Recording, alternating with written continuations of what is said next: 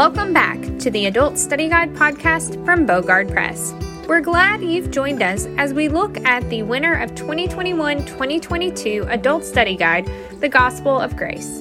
As Brother Mark Clements walks us through the book of Romans, we will see a beautiful picture of God's love for all people and His desire for them to know Him as Lord and Savior. Each week, Brother Mark will walk us through this story as we look at God's grace for us and others. Take it away, Brother Mark. Today's lesson is the Gospel of Grace and Paul's Plans, from Romans 15:14 through 16:27. Seeking the context. Most people have childhood memories of daydreaming about what they would be when they grew up.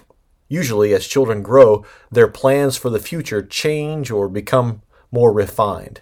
Some of us even waited until we got to college before we finally decided on plans for the future. As children of God, the way we approach planning is vastly different from the way others consider the future. Success for the Christian is not defined by the amount of money earned or assets accumulated. We do not define success by the type of vocation we may have or how big our families may be. For the Christian, success is being faithful with God's blessings, using them to bring Him the most glory possible in the advancement of His kingdom. With this definition of success in mind, Christians make plans for their future.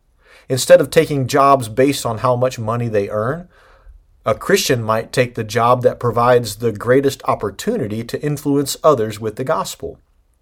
Instead of spending vacation time and money relaxing in luxury for a week, a Christian might use his vacation time and money to serve with a missionary overseas. Instead of working hard in order to retire extravagantly, a Christian might retire in order to move to the mission field. There are countless ways followers of Christ can plan for their future, and today's text will highlight some principles to assist in making plans that glorify God. Paul wrapped up his epistle to the Romans by making them prayerfully aware of his own plans for the future. He was confident they would consider his message with seriousness, reminding them that he felt compelled to contend for their holiness like a priest. Romans 15:14 through 16. He intended to visit them in person, but he had to make sure his plans aligned with God's plans for him. Since we are called to be stewards of God's grace, we should not approach the future haphazardly. We must be wise with how we utilize our time, energy, and resources so that we may bring honor to God. At the same time, though, we acknowledge that we do not have control over the future. Today, we will learn from Paul how to plan for the future. How difficult is it for you to trust God with your future? Searching the text.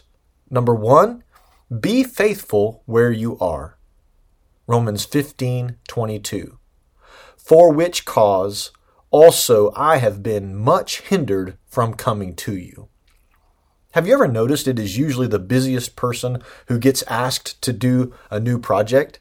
As a pastor, I know this happens quite often. When new opportunities to minister come along and we need people to head them up, the people we think of first are the ones who have already proven themselves to be faithful in the Lord's work.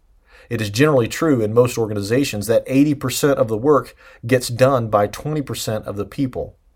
Those who work hard are usually the ones who get more opportunities. This was the case for Paul. While we do not have full records of all the apostles and early church missionaries, it would be safe to assume very few missionaries were as busy as Paul was.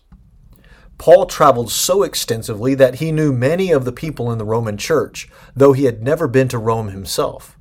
He took the gospel all over the eastern part of the Roman Empire, planting churches in key cities. He saw his ministry stretching from Jerusalem to Illyricum, or modern-day Albania, establishing churches where the gospel had not yet been preached. Romans 15:18 through 20. As much as Paul desired to go to Rome, he was prevented because of his commitment to take Christ where he had not yet been named. Paul's burden for the Gentiles compelled him to stay focused on the task at hand, no matter how much he wanted to visit Rome. His love for others compelled him to keep busy where he was. From time to time, we might become impatient with desires to serve in new ways or places. Our current setting might become too challenging or boring, and we may daydream about doing something else. Of course, God may call us to do something new and give us the passion and opportunity to do it, but we must be careful not to leave our current ministry undone. Until God opens the door of timing and opportunity, we must be faithfully devoted to our current work. Paul was hindered in traveling to Rome because he was busy doing what God had called him to do. He would not leave the work undone, especially with no one else slated to take his place. There were people, most of whom he did not know, who were dependent upon him carrying the gospel to them. Paul would not leave the task unfinished.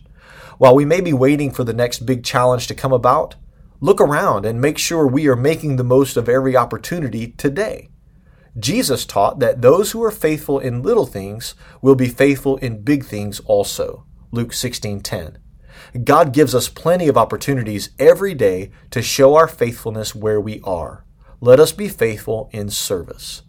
Why is it so important to make the most of your current situation for God's glory? Number 2, plan with the kingdom in mind. Romans 15:23 through 29.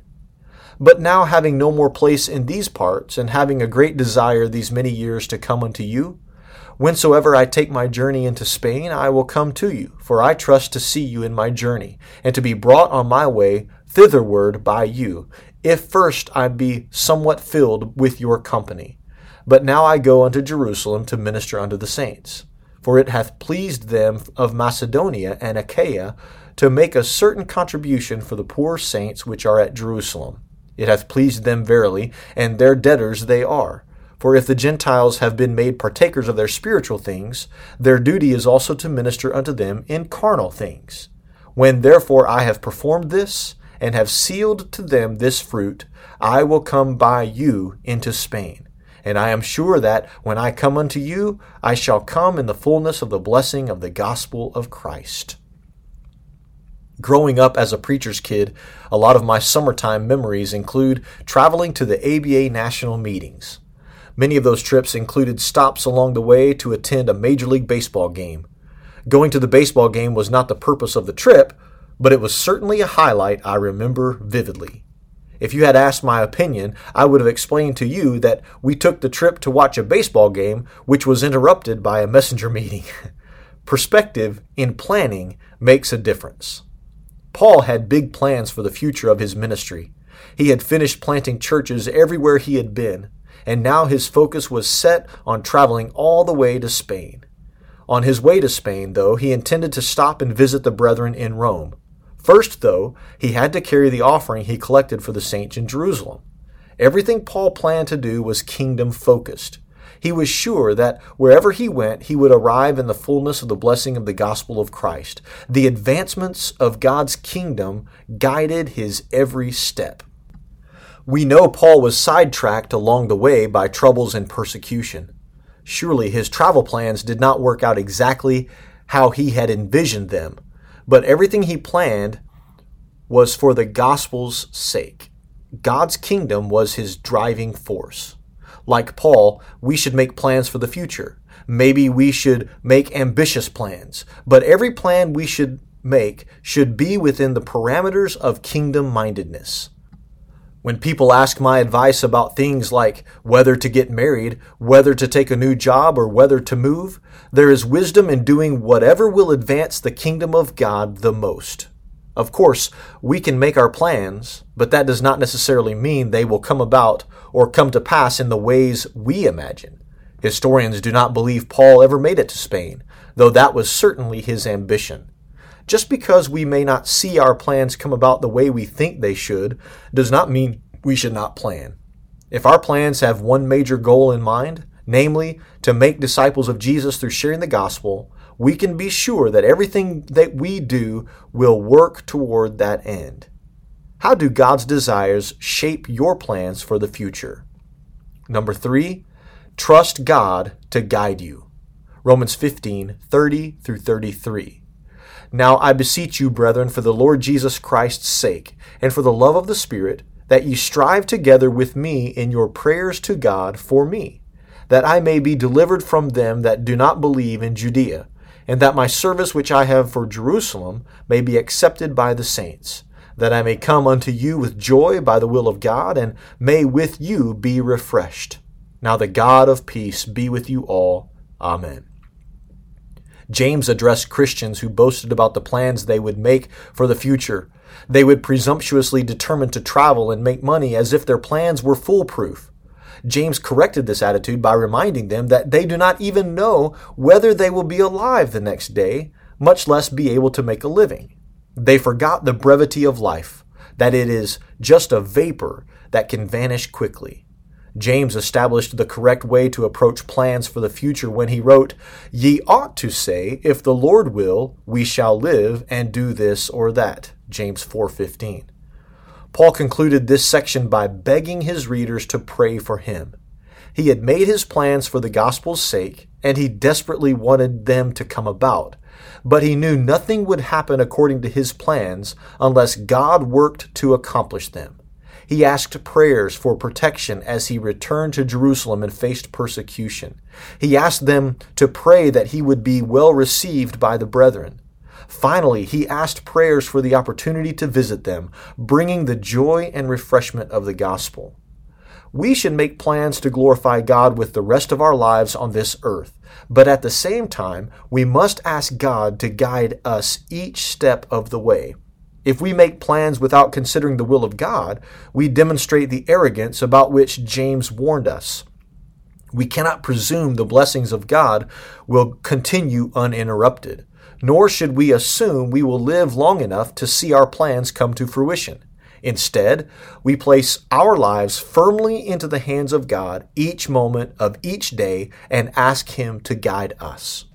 No matter what happens in the future, we can be sure that if we trust God to guide us, His peaceful presence will be with us.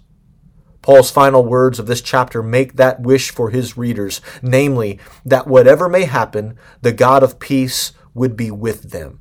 Life is full of uncertainty, and only God knows exactly how everything will happen.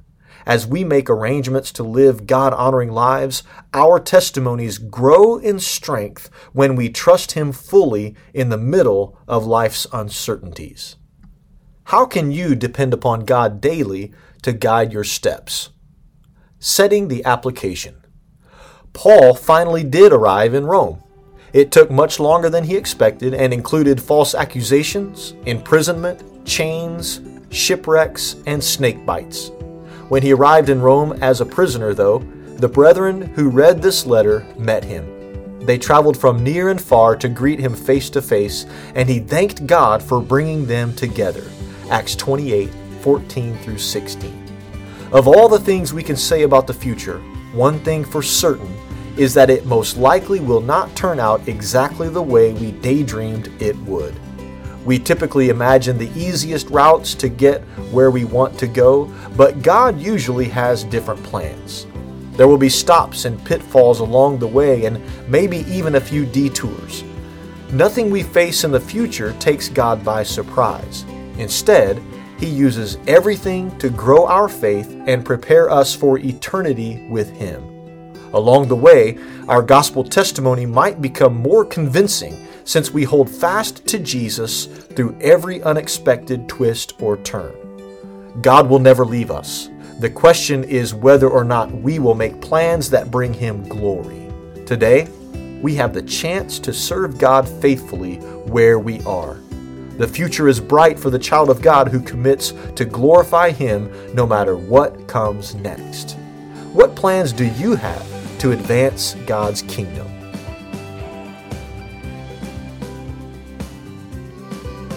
Thanks, Brother Mark, for sharing such great truth with us this week. Join us next week as we take another look at God's Word with Brother Mark. Don't forget to join us daily on our Through the Bible daily devotionals on our daily devotional blog at www.bogardpress.org. Thanks for listening. We'll see you next time.